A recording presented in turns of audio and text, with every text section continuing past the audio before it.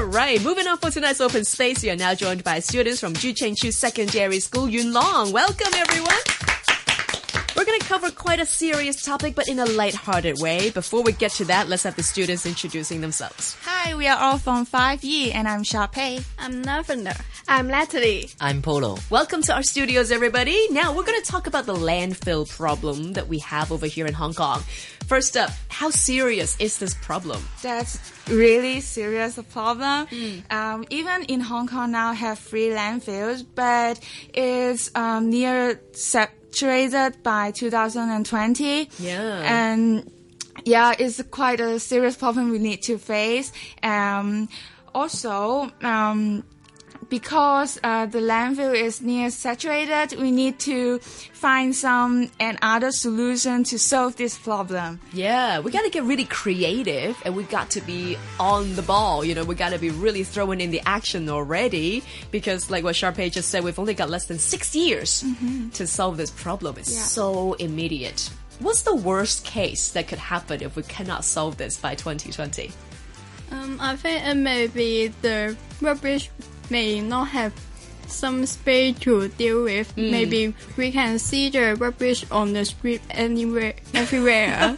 So it's quite dirty for us. Yeah, it'd be terrible. Now, what kind of waste or rubbish are we talking about here that we can actually do something quickly about? I think it may be the food waste can be the first priority to deal with. Okay. Because the food waste have nearly 3,600 tons was sent to the landfill every day. Wow. Can you imagine it is equal to 300 double-decker buses?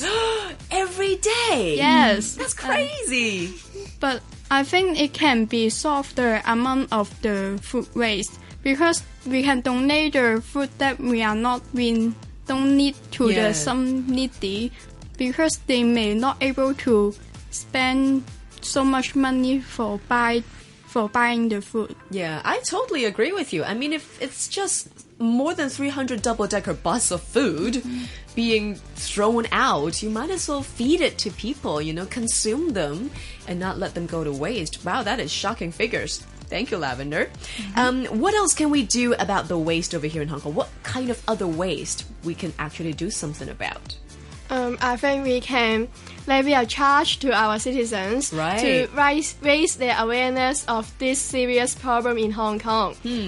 Some research found out that the Sustainable Development Committee suggests that the charge should be around $30 to $74 per month. Okay. According to the volume of household waste and the building waste, the charge should be like the range that. But some of the environmental groups are concerned about the waste. The money waste should not be so fair to the poor people. Or some people that not make too much garbage, they need to pay the same level of money. So it is not too fair. Okay. Well, Hong Kong might actually need something like that to get people's attention, right? Because Hong Kong is so business-minded, very money-oriented. So making people pay, literally, will get them to think about how much waste they are producing, how to save up some money if there is such a penalty. Okay, that is a good idea. What else can we do?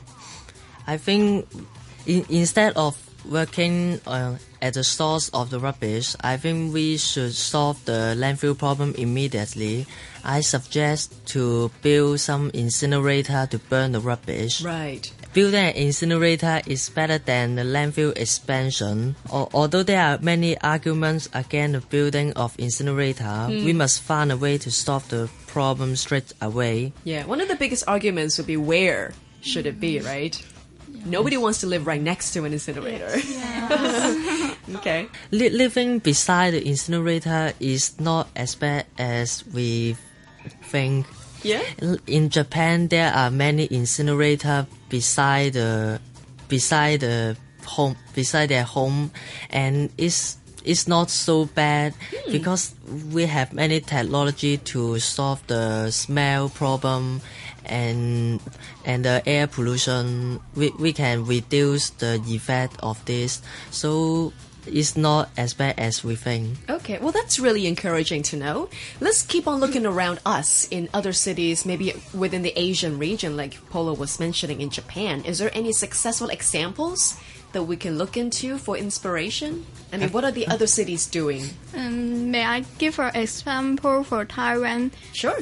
Before Taiwan have a huge number of rubbish, but they have decided to build up many incinerator, but they have do the waste reduction at source at the same time when the incinerator is already to use, but they don't need them because they have already reduced their waste. Oh, that's really good. Yes. It's almost becoming a plan B then. They Yes. have two Safety in the net. same time, but one is not useful for them now. Right. Okay. Well, that is good to know. Well, I got to say there are plenty of things that we can do individually in our homes, domestically, or if we are visiting or purchasing things outside, we can actually try to rethink. Say, for example, for food, how much food can we want to eat, right? Let's not over order, not get too excited when we see a menu and, oh, I want everything. So that is one way to just do our parts really on a daily life basis to save waste. And yeah, let's hope that the government can do something about it as well.